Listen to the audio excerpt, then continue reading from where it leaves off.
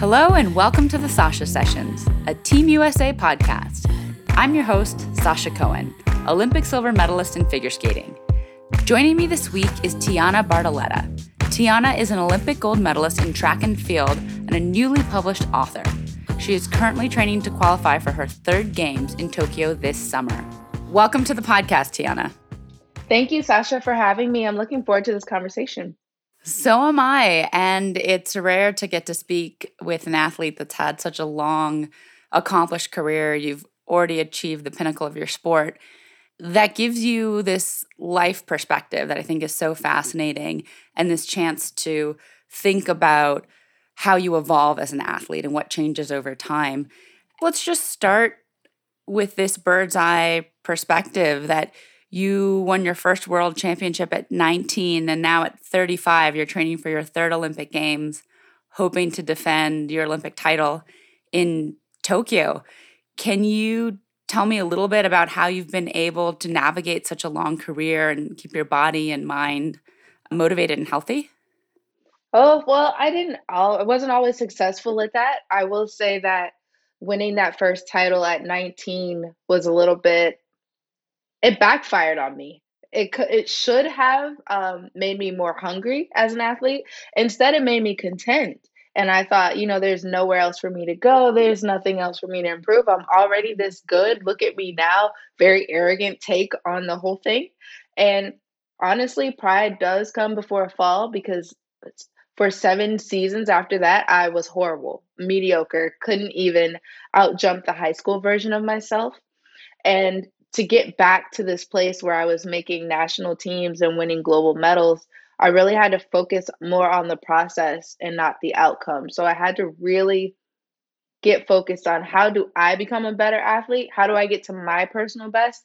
Because my personal best is the only shot I have at proving I am the best. It's not the other way around. You don't just go out trying to be the best without maximizing all the ways in which you can be your personal best. And that's the difference. And every year that means something different. The body changes, you change, the competition changes. So it's different all the time. And I think that's where the longevity comes from. And to paint a picture of how you found track and how you made your first Olympic team, I found the story really fascinating that your first Olympic team spot that you earned was somewhat of a byproduct of trying to earn or keep a scholarship. Can you set the stage and tell us that story? Well, I actually made my first Olympic team while trying to quit track altogether. So it was like the byproduct of putting in the time and the effort to get good enough at track to keep getting invited to the meets in the European circuit because they're really high caliber meets. And because I was really focused on that and earning money to pay tuition for my molecular and microbiology degree so that I could like peace out and go to medical school and put track and field behind me, which had been largely disappointing for me at that point. All of that effort, all of that consistent, sustained discipline led to me being able to make the team in an event I did not specialize in, the 100-meter dash in 2012. And that was the biggest lesson. It's almost like even if you don't have this amazing or profound why behind why you're doing it, just having one, and mine was get tuition covered so I can quit. It doesn't matter what it is. It keeps you just focused enough to stay in the game and keep showing up. And I wasn't really attached to the outcome. And I think that's why it came that way. And you've also spoken about how you never loved running. Within track and field, you tried to pick the events with the least amount of running time. Has that changed for you, or what exactly made you fall in love with your sport? Yeah, love is generous. Okay, it's good. Clarify. Okay. Still, I strong dislike for jogging and running anything over like 200 meters. I love to sprint, love to do block starts.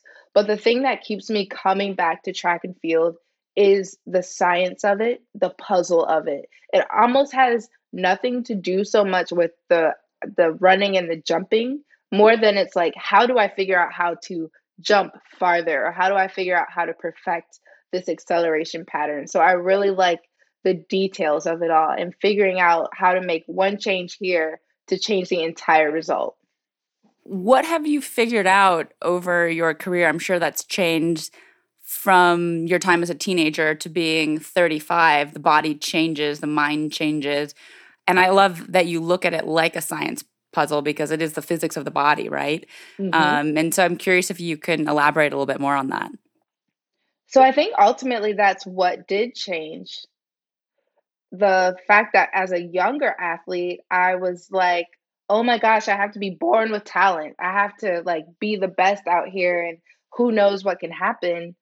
As an older athlete, it's like, I just need to execute the physics and what happens will happen. And so you kind of remove all the variables that emotions and feelings and confidence and insecurity can cause on any given day because I now know and have a ton of proof because of the body of work that I've done that, F equals MA on any given day, whether I'm in a good mood or a bad mood, or if my stomach hurts, or I have a cold, or, I'm suffering from something. If I can just execute this one thing, it works out because science doesn't just, pick their favorites on any given day. And so I think that's the difference. And it's kind of kept me a little more focused. And it's a relief to me that I don't have to feel awesome. I don't have to be the best on paper on that day or ranked number one in the world on that day to put forth a best performance to take my shot and maybe even win. Breaking the steps down, technically, what does that look like? Are you analyzing videos of your jumps? What goes into tinkering with that formula? Oh yeah, all of that. A lot of video, a lot of conversations with maybe our high performance biomechanical analysis people who have amassed all the data to know what the best angles and shin angles, the optimum ones are, comparing myself to those models. And then the hardest part, but the most impactful part is figuring out the language you need to use for yourself. Because as athletes, we're talking to ourselves almost the entire time, right? Figuring out that language to make you do what you know you need to do. Because almost all of us on this That level know makes a ton of sense. exactly, yeah, we almost all know exactly what we're supposed to do. It's a matter of if we do it when we need to do it. And what is that self-talk that helps us do that? For you, what does that inner dialogue look like? How simplified is that? I remember when I was an athlete and coming from the Olympic Village to the arena and really trying to simplify and keep my mind on track and focus. It was as literal as just put on your pants, just put on your Mhm. shoes, walk to the boards, and keeping myself in this bubble. For you, there's so much happening so fast in milliseconds. I'm curious how you program and lay out the series of events or messages that you're internally sharing. That's exactly right, Sasha, and I call it mental hijacking because, like, I know I'm crazy. I know that I get lost in my head sometimes, and so I make sure, like, on the day of the meet, it's like, breakfast is at 7, and then we're gonna watch this movie from 9 to 11. We're gonna get in the shower at this time. All of these things are spelled out. I don't have to think or be in my head about any of those things. When I get to let's use the long jump, for example, it becomes really simple. It's almost like sometimes I hesitate to share it because people expect like, oh, the Olympic champion has this like high level dialogue going on. Like, no, I'm literally saying left foot, right foot, left foot, right foot, time to jump, right knee, left knee. All of these little things to kind of just keep myself in my lane. Very simple in the moment.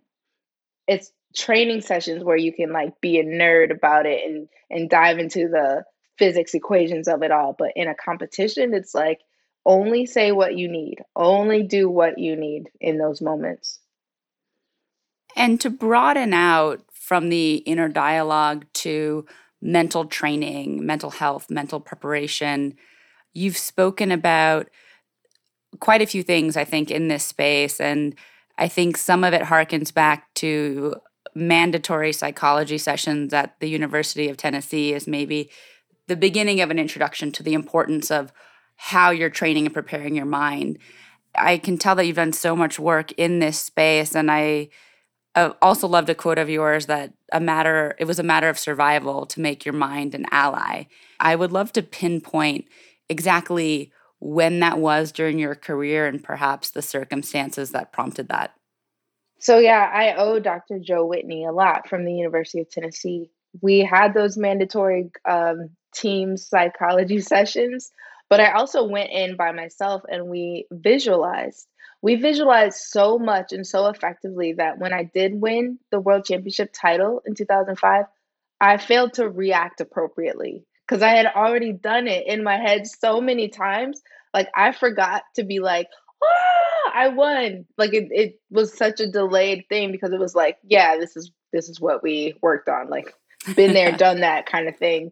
And I remember my coach says, "Aren't you excited? Oh, you must be in shock." And it was actually the opposite. I played it off well and I eventually got around to celebrating. But that visualization that was so powerful. I had been there already. So I knew that was something I needed to keep in my practice. And it introduced me to the power of the mind. Years later, when I was navigating a very toxic and abusive marriage, I understood the importance of having my mind become an ally because it was very strong. But the mind is like an entity with superpowers. You can either use it to save the world or you can use it to destroy the world, but the power is there, right? So you have to figure out which direction you're going to turn the attention of the mind because it's going to use its power. The question is it going to be used for or against you? And so, really, it's in all of our best interests for survival to turn the mind into somebody that's like the MVP on our team rather than let it just run amok and wreak all this havoc because it's powerful. And whether you use it or not, it's still powerful. And so it's just basically like, I need to use this for good because right now it's killing me. Like all of this strength is just preying on my insecurities and inner demons when honestly I could just flip it and use it to build me up and like get better and inch me closer to the life that I want. And did you find success in that through certain books that you read? Was it through a meditation practice? Because I find that, again, a strong mind is very, very important, but sometimes you don't realize you're using that strength against yourself in the sense that you're pushing yourself to keep training. And now all of a sudden you have an injury, a much worse injury than if you'd listened to your doctors or your coaches and taken a little bit of time off. But in your head, you're like, no, I'm being strong. I'm pushing through the pain. I need to be prepared. And so any way that you can make it more granular for listeners, for athletes to understand what that conversation looks like, and Mhm. perhaps something that you've read along the way or an experience you've had that allowed you to say, okay, I used to tell myself XYZ, and now before I train, I meditate or I do this. This has been transformative for my training. Yeah. So I'm a huge reader, and you can always find me in like the personal development section of a bookstore. It's just like I love that. I love that lane. So I read a lot, and I've read a lot of those books.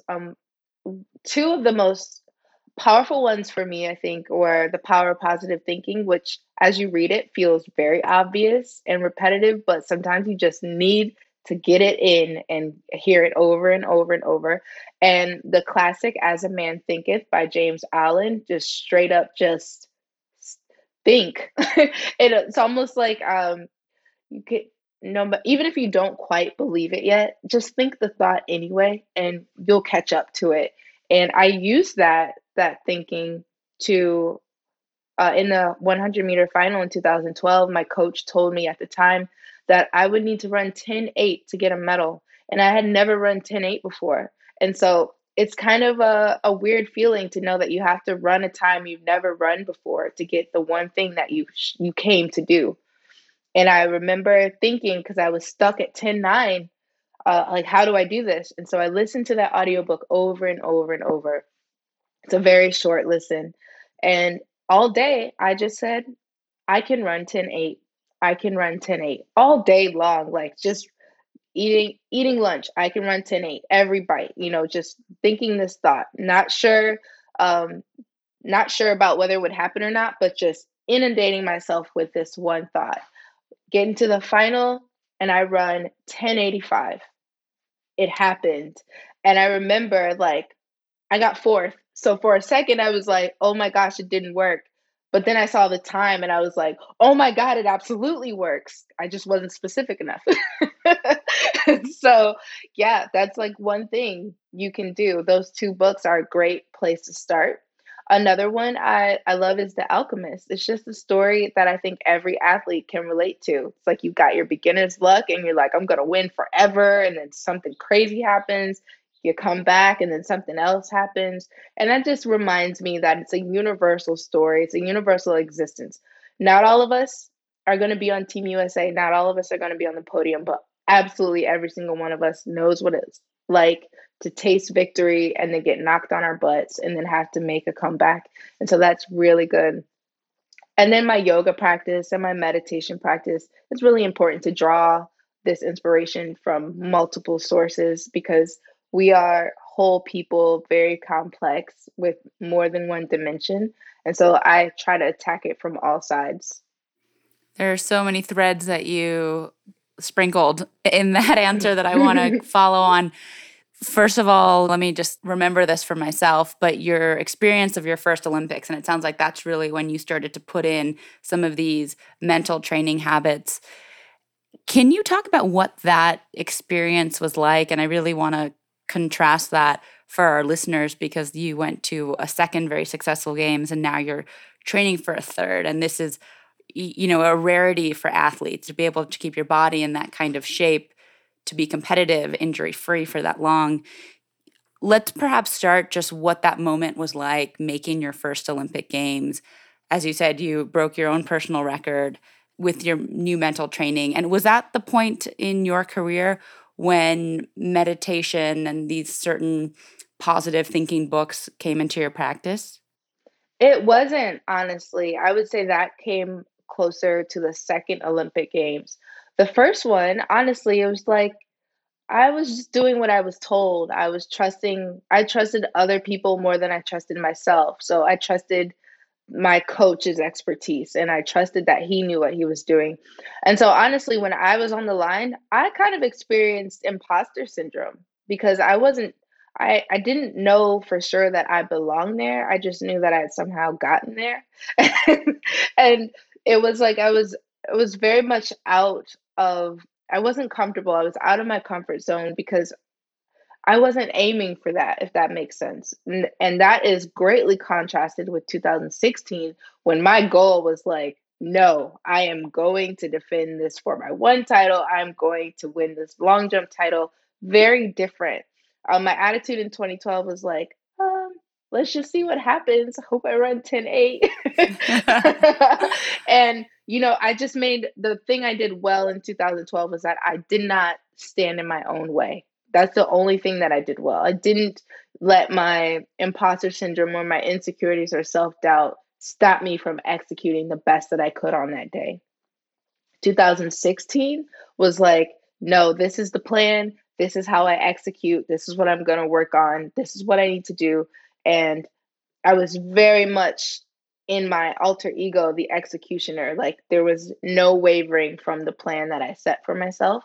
And I think I was able to do that because of the mental work that I was putting in. I had already begun to start to meditate. I was already using yoga to just kind of generate more body awareness. And I think yoga is one of the best mental conditioning practices an athlete can do because it links the body to the mind, which is what we want in our competitions. So that was already coming together. I'm way more powerful at that now than I was then, but 2016 was kind of really where it showed up for the first time in my competition. Having accomplished so much in your first two games, what made you still have the drive, the hunger to put in another four, and now, as it turns out, 5 years to train for a third game, which is an all consuming life endeavor? Hmm. To be completely honest, it's not about the games. I think if it were about the games, I my motivation would be lower because this is a hate to sound like this, but it's a been there, done that situation at this point, right? It's like I've already got the gold medals and a world record at the Olympic Games. So it's not really about the games itself, but it's about the pursuit of personal mastery. It's one of those things where I know that I am the Olympic champion in the long jump and I did not execute well. It's like I look at that video and I'm like, that was a mess, right? And so what's really driving me is like, can I be a better technician? Can I be better? And ultimately, maybe that puts me on the team again, and maybe that allows me the opportunity to defend my title, but those aren't the things that motivate me. It's like, can I've already done that. So can I be an even better jumper? I honestly would be more satisfied, losing as a better jumper than I was in 2016 than winning again, like getting away with the same mistakes that I got away with in 2016. Well, that speaks to your wisdom. I don't think that's something an 18-year-old would No, say. Give me another gold I medal. wouldn't, yeah, I wouldn't have said it back then either. Not at all. That's incredible to see where you've shifted mentally and what this part of your career is about. And as you've mentioned, there was a 6 or 7 year stretch, which was really tough. I'd love to dive into what enabled you to stick through that. And also, I know you think it's very important, as many of us do, to not only struggle, but to find some meaning, some point in the suffering and be Mm, able to share those lessons more broadly, which I think you do in ways through your social media, through your blog, putting a voice, putting a lesson, some kind of understanding to struggles in life, whether they come from the athletic part of your life, the personal part of your life. Not that many people go through a 7 year stretch and come out of it in the way that you have. And I think that would be really interesting for people to understand your mindset. yeah, I don't know why I didn't quit. It would have been the much easier decision to make, I think, to just quit. But I think there was something. Track and field keeps me up at night. Like not being able to figure out, why I'm not performing well or better keeps me up at night. And so I think it was just a matter of unfinished business that I was just chasing, right? Like there's something deep in here that I have not yet seen and I'm not willing to, let it go yet. And again, it was real easy for me as a former world champion to keep getting invited to meets, keep making just enough money to cover rent and tuition, so there was like a very like real world reason why I stayed in the game.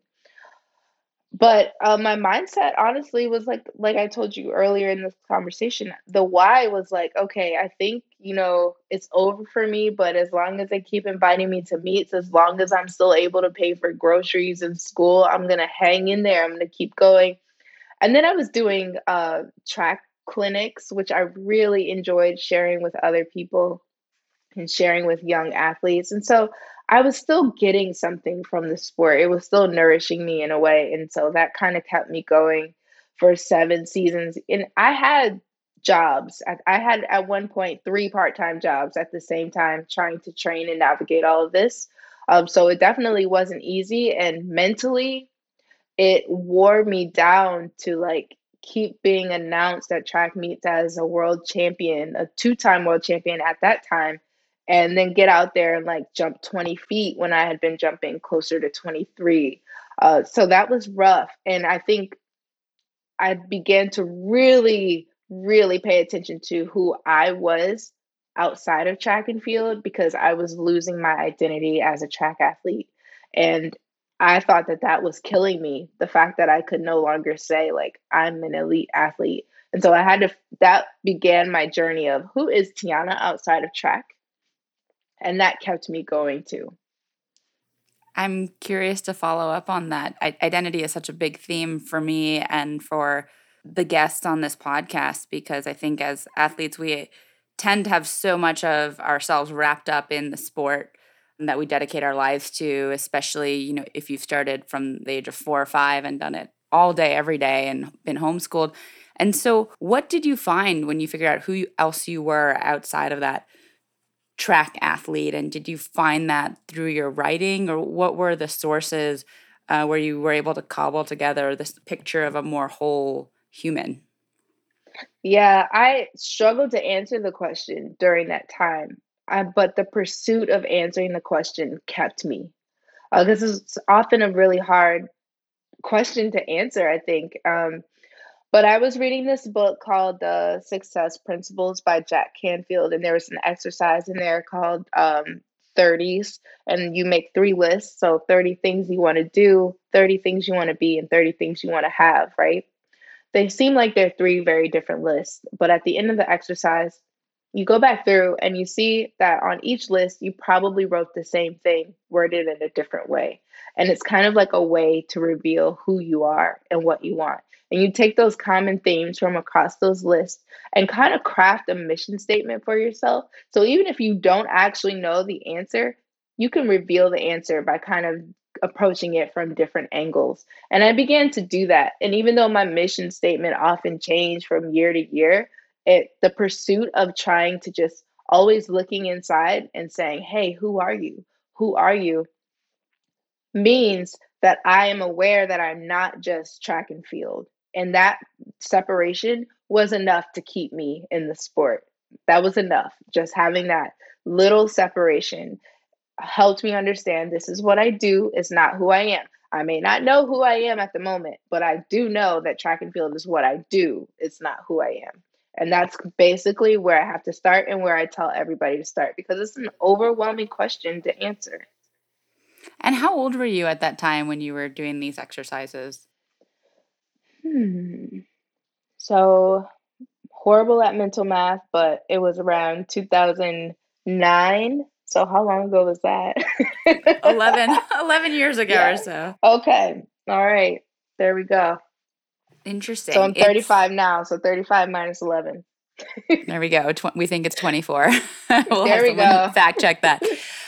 I think that's incredible to do while you're still competing and still processing so much because, again, you're busy with school, coming of age, focus on your sport, and to make time to figure out who else you are in the midst of that, I find incredibly commendable. And it sparks a thought in my mind that so much of what we're doing as athletes and the drive comes from this place of vulnerability and trying to prove ourselves to others, to the audience, to family members, coaches, to the media. And sometimes we're trying to prove what we can do to ourselves, to that doubt in our heads, the years and hours of training to say that I'm enough. And I'm curious how that experience has been for you. And I know you've spoken about these moments when you've been on the podium and you haven't really felt what you thought you might feel, that it perhaps came from just the burden of expectation and the weight of pressure and how that processed and manifested and kind of, I guess, came to some sense of closure for you when you were on the podium and you could finally close the book on that event on that day. Yeah. Um, it's a horrible thing to admit because kids ask me that all the time, like, what was it like getting your medal? And I'll be honest, I lie to them most of the time and some tell them like, you're proud of yourself and all of these things because there's no point in discouraging them from that dream and the allure of the podium, right? But what I honestly felt was relief. It was like, oh, thank God. Thank God all that worked out. It wasn't really a moment of celebration, like, oh my gosh, look what I accomplished. It was like, oh my goodness, I don't know what I would have done if this was not the result. And that's kind of sad in hindsight that that's the way that I've felt when I received my medals, but that is largely what it was. A little bit of validation, mostly relief. I think that if you haven't lived through it, if you haven't started from a young age, it's hard to fathom what the pressure is like in this singular moment that you project out in time. And it's not a class you can retake if you fail. And it does really seem like the end all be all, especially the intervals. A world championship, it's every year, and an Olympic Games every 4 years, and now it's five with COVID. And I can completely understand that the emotions that are tied to that sense of relief. And I think that makes a lot of sense. Rewinding a little bit, the relief comes in large part because of all the pressure and buildup and the anxiety of wanting to do everything right. And as you said, it's deconstructing the way that you run, the way that you jump, the way that you eat, sleep. how do you know that you're optimizing, you're doing everything right until 4 years from now, and if you get the performance that you're hoping for. And it's always a little bit fuzzy because your best is the ultimate goal, right? And you hope it Mhm. turns into a gold medal, but it's hard to know what your best is unless you keep going and you keep pushing that thread. But this reminds me of I guess a conversation I heard you have on another podcast saying that anxiety was a lot of the fuel you used to drive the early part of your career, and that you no longer use that it served you once, you said thank you, and it doesn't serve you as fuel anymore. I'm curious when you let that go and what serves as the fuel today. Yeah, that was the Finding Mastery podcast, and I felt like I was in a therapy session when I was there because I didn't realize that that's what I was doing until that moment. So that was like a real-time realization for me. But yeah, it was I think I finally let it go when I lost my sponsor. I mean, I didn't realize how burdened having the contract with like you must be ranked top 5, you must do this, or these horrible things happen to your support. I didn't realize how much of that I was carrying into the meet, into the competition. And you think about it, like that's a horrible way to go into a competition thinking, okay, if I don't place top 3, I lose 50% of my salary. Like you don't lose 50% of your expenses. So you have to figure out how to cover that gap. But thinking about that at the starting line of the Olympic Games, that's not conducive to high performance. But that anxiety I was able to, use to like spur me on. But when I lost that, of course, losing your sponsor comes with a whole different host of like anxieties and things you need to deal with. But what I no longer had to deal with was going to training every day, thinking like, if I don't do this well, then how do I stack up? If I don't place top 3 at this meet, what are they gonna say about me? Are they gonna like take my money from me? All of that was gone because it was just like there is no money. There's no money to make. There's no money to lose. I was free. And so I found that that actually made it a lot better for me to not have that hanging over my head. And that's how I know that the sport world that we're in just isn't conducive to mental health. We're results oriented. We're like prove yourself, compare yourself to others or else. And it's just like a psychologist would tell you to do the exact opposite of those things for great mental health, right? And so I think not being burdened by a performance contract in that way has really helped me. It's freed me to be more healthy and be able to enjoy the process more. And has that anxiety, I guess it's been replaced with freedom. And in that freedom, is it, you have the gold medals, you have the record. Is it again just like the pursuit of personal mastery that has replaced the anxiety? It's like this curiosity, this tinkering with your body of like what am I Hmm. capable of? Is that this curiosity that's replaced the anxious component of drive? That's yeah, absolutely. It's the curiosity, like, what can I do? What else can I do? What am I capable of? But I will say, none of this works if you don't know who you are outside of the sport, right? Because when I it's not the first time that I've like been dropped, from a contract, right? It's not the first time it's happened. But before when it's happened, it's like, oh my gosh, I'm worthless because they don't see my worth. I'm suddenly worthless. I internalized it differently, right? But because I've done so much of this inner work, like, yeah, no, that's not what that means at all. That's a business decision. It has nothing to do, and physics doesn't care whether you're a sponsored athlete or not. It doesn't affect your ability to get out there and perform in any given moment. That's oversimplified, of course, because if you have more resources, it's a little bit easier for you to, get there. But at the end of the day, if you are on that line at the Olympic Games or at the Olympic trials, you have an equal shot as a person with resources because you made it there. You are right there on that line. Everybody starts at 0 on that day, right? So all that's out the window. I think because I knew who I was and I take care of every other aspect of me, I didn't have that financial insecurity burden. I can teach yoga, I can write, I can do all of these other things. And so I gave myself permission to support myself in other ways. That way I was actually truly free on the track. And so the curiosity is what spurs me on there. And do you find that writing has been an outlet for you in ways to process? And I'm curious if you ascribe this to your family or upbringing, your parents, but I think both of your parents were working in the field of athletics, focused on the body. I think your mom was a choreographer in dance, and your father was was he a Yeah. boxer in the martial arts? And so Mhm. there's this focus and this environment of honing the body and developing the body, but you seem to have such a developed mind, this curiosity in writing, and you said you wanted to be a doctor, and this focus on a scholarship. And so I think it served you incredibly well, and I'm curious where that was instilled and how you've developed that.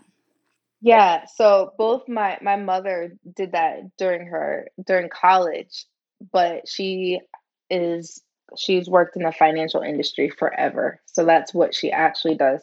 And my dad, martial artist, boxer, but he was very much focused on the what made him a great fighter was his ability to meditate and drop into the space that he needed to be in to execute the combinations and the katas that he was doing. That's kind of where that came from. We didn't practice meditation as kids, but we knew it existed and we knew its power.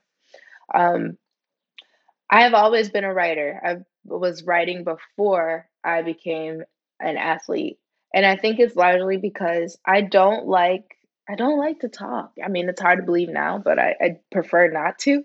I'm an introvert by nature, and whenever there was a problem at home, I would write letters to my parents. Like, I was upset by you when you made me go wash the dishes when I was watching Arthur. And I would fold up the letter and slide it under the bedroom door and then run to my room and kind of wait because I was uncomfortable with having that conversation. So writing was the only way that I could assert myself in a way that was comfortable for me. And I have maintained that throughout my entire life. So it's like if something happens that I feel strongly about, I blog about it. And so it's a self-expression, but was developed far before my athletic ability was.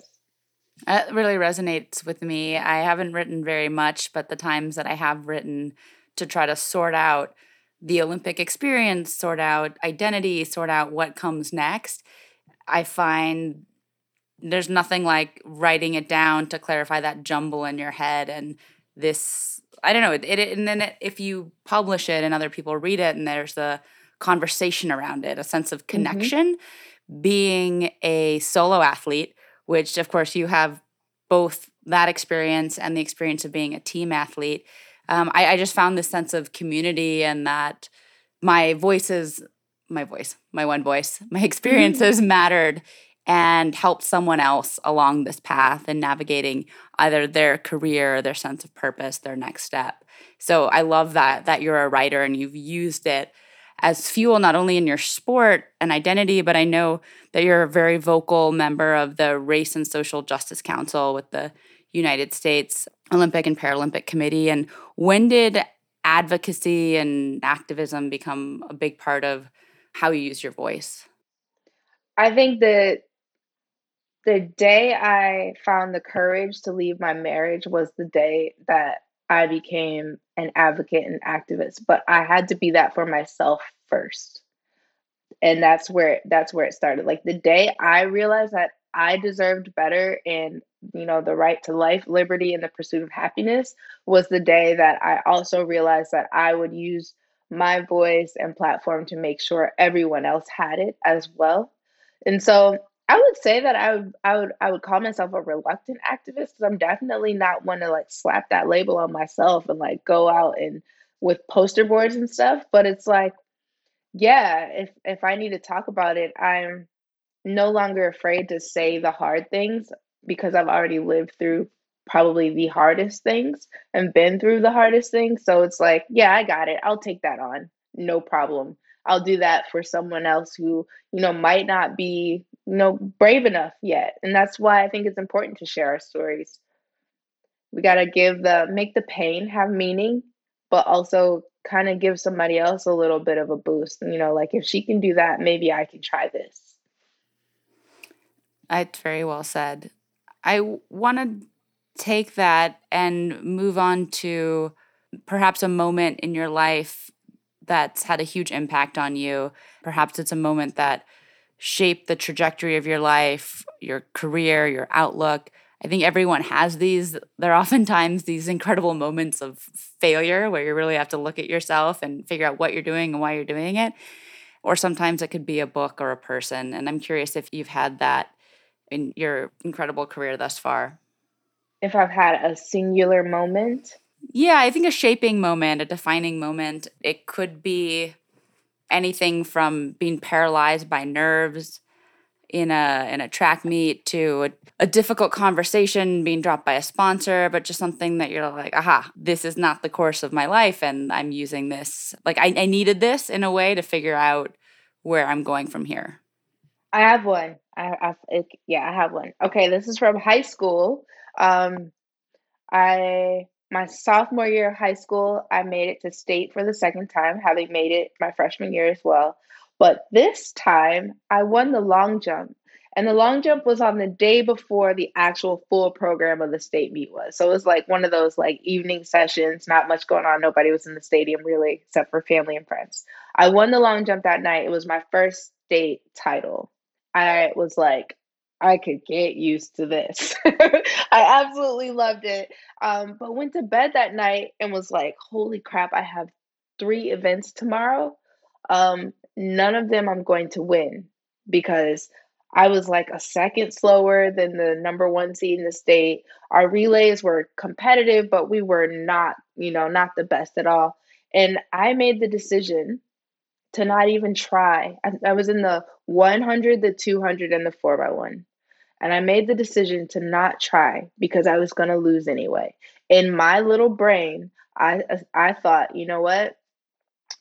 I'm going to just enjoy this one state title that I have and just get through tomorrow. I mean, because I can't win. So I got through the 100, the 200. I made the podium still. Our relay, we did well. At the end of the day, I thought I would be satisfied, and I couldn't barely look myself in the mirror. I was so disgusted with myself for my lack of effort, my unwillingness to take a dang shot at it, even though the odds seemed, so far out there. I was disturbed by my unwillingness to even try. And that was the last time that I ever approached a competition refusing to just shoot my shot. That was the last time. Like, so it does not matter. Like, even now, like, I can't run 10-7 right now, but I lined up with Shakari last Sunday. Like, I'm here too. I'm going to take my shot, instead of just jogging it through the finish line like I did in high school. That moment changed me forever. It turned me into an athlete that believed that in any given moment on any given day, I could win as long as I showed up and gave my effort. That's an important turning point to have.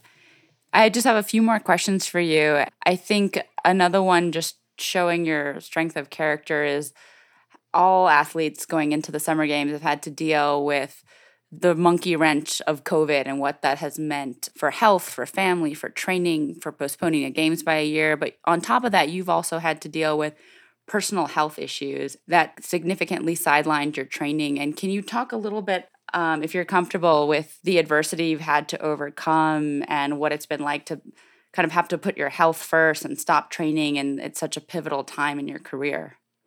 Yeah, it's been so much. So I was like, after like the divorce and all that stuff, I was like looking forward to like running through fields of green and like like everything is great. And then, I found out I have 9 stress fractures in my jump leg and then 6 in the other leg. And it was just like, okay, now I have to kind of rest to let those heal. And then I come back and I sprained an ankle that never healed. And we learned that it didn't heal because I was severely anemic and was losing blood because of an irregular period, which we then learned was irregular because I had a tumor in my uterus that was hemorrhaging. And so then I had emergency surgery. And because of you're familiar with like WADA and USADA and the therapeutic use exemption, I was really resistant to getting a blood transfusion. I just didn't want to have anything to do with having to do that paperwork. And so I refused a blood transfusion, but my body did not heal and was not creating the blood. And so I was trying to function as an elite athlete with low to no iron and 2 pints of blood less than the average human. Finally, the doctors were like, "You're being stupid. You could die. Get the blood transfusion." So I applied for the TUE and I got the blood transfusion. It was only then that I was able to start healing and get back on the track. The whole time, the only reason that I didn't just, throw in the towel and say, I think I've gotten enough signs that it's time to retire at this point, was because I believe that on any given day, the only thing you can do is train the body you have on the day that you have it, period. And so it's like, today I can only run 1 rep of this workout. Sure, this time last year I could do this 5 times, no problem. But this is what I have today. And guess what? That's all I can do. And mission accomplished, because you can only train the body you have, not the body you wish you have, right? That's the point of this whole thing. And I figured, like, I'll find out if that training was enough at some point down the road. But what does that matter today? This is what I can do today. This is all I have for today. And so every day it was like that. It was answering the question, what can I do today? And that's how I got through shelter in place. Um, that's why I created the training program for my followers called Homework. It's like, this is what we have. We have a staircase. We can do stair hops. Like, this is what we have today. This is what we can work with. If we can't get in the gym, if we can't burn calories, guess what? We can eat better. We can tweak the diet to make up for it over here. Like, train the body you have with what you have on that day, every single day. And you can't ask for anything more of yourself. You just can't. That's certainly an answer that comes from an athlete with experience that's gone from following a coach blindly to knowing yourself, knowing your body, and knowing what it means to be an elite athlete. So I really respect that answer because oftentimes we compare our body today to the body we had 5 years ago or to someone else's body. And, you can Hmm. feel guilty or lazy if you're not doing the reps, but that is not always available to us in the body that we have today. So I have just two more questions for you. And I know that you have a book coming out called Survive and Advance. And Yeah. this makes perfect sense that you're a writer, you want to make meaning of the struggle. And so why did you decide to write it and what's it really about? So I decided to write it because our stories aren't often told as athletes. We're presented as one dimensional. Like, this is the track athlete and this is her success. I mean, like, the Wikipedia page has your medal count right there. So it's like, but I want context. And I think it's really important that people see us in context. Like, I want you to know who it is that is lining up and what it took to get there. That's what's inspiring, I believe, to most people, knowing what it takes for someone to get to that point to have that performance. For me, it's not enough to just be like, wow, you ran fast and you won. Like, what did it take for that to happen? So that was part of my motivation for writing it. The other part was I needed to own my story. I needed to own it and I needed to be the one to tell it, because if you don't tell your story, two things can happen. One, it never gets told, and that's just sad to me because we all have stories worth telling and worth hearing. Or two, someone else tells it and it's going to be wrong because it's incomplete because you didn't tell it. And so this was my way to own my narrative, all the painful, all the funny, all the triumphant and tragic parts of it, and basically say, this is my life and I have 9 medals. And so here is that story in all of its ridiculous context. And it's like, and it's not preachy, and it's not like, here's how you win a gold medal. It's not, here's how you become Olympian. It's basically, here's how you survive in advance. You put one foot in front of the other, you get to tomorrow, you give yourself a fighting chance, you keep moving, crawling, whatever it is to get to where you're trying to go. And you can do it because as you read the pages of the memoir, I think a lot of the reactions so far from people who have read it have been like, how in the world did you do it? And I think people who close the book will look at their own lives like, you know what? I can do some hard stuff too. I've been 100% successful at surviving my life so far. I can get farther. I can get to tomorrow. I can do this thing. I'm excited to check it out. I think the story is so much more interesting than the medal count or the bio. That is what it's about. So I'm glad that you wrote that. And the final question that I ask all my guests is their Olympic or Paralympic moment in life. It's something akin to standing on top of that podium, whether, that moment of relief, this flashback of your career and all the events that brought you to that moment. Something like that in life. And other guests have thought it was a moment where they perhaps met their significant other, or they began speaking out and using their voice as an activist, something that was just really important and some kind of discovery or meaningful time in their life that equates to what we feel when we've put a whole career, a whole lifetime into an Olympic pursuit. Hmm. I don't know that I've felt that yet. Because I'm right now, what I'm feeling is like, you know how like the water recedes from the shore before a big wave comes? I feel like that's what's happening. It's like I know that something amazing is coming, but right now it's kind of just like Gathering it's the like energy. yes, gathering, it's building, it's building, it's building, and then like that's kind of how I feel every day, like just building, building, building. But I have not yet like crashed against the rocks. And I think this is an exciting place for me because I have no idea what's going on. I'm just kind of riding it out. But yeah, I would say it's still to come. That would be my answer for that.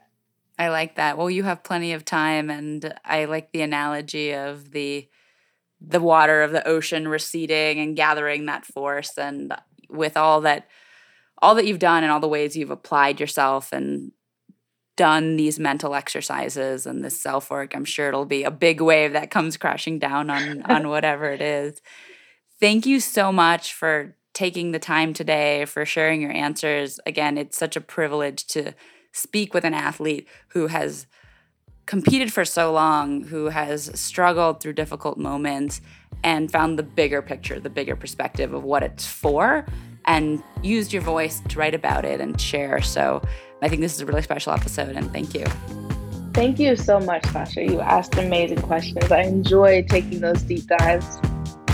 Oh, well, thank you. Well, best of luck heading into Tokyo, and we'll all be rooting for you along the way. Thank you. Please subscribe to Sasha Sessions wherever you get your podcasts. You can find new episodes every Monday. Produced by Bigfoot Music and Sound in New York City.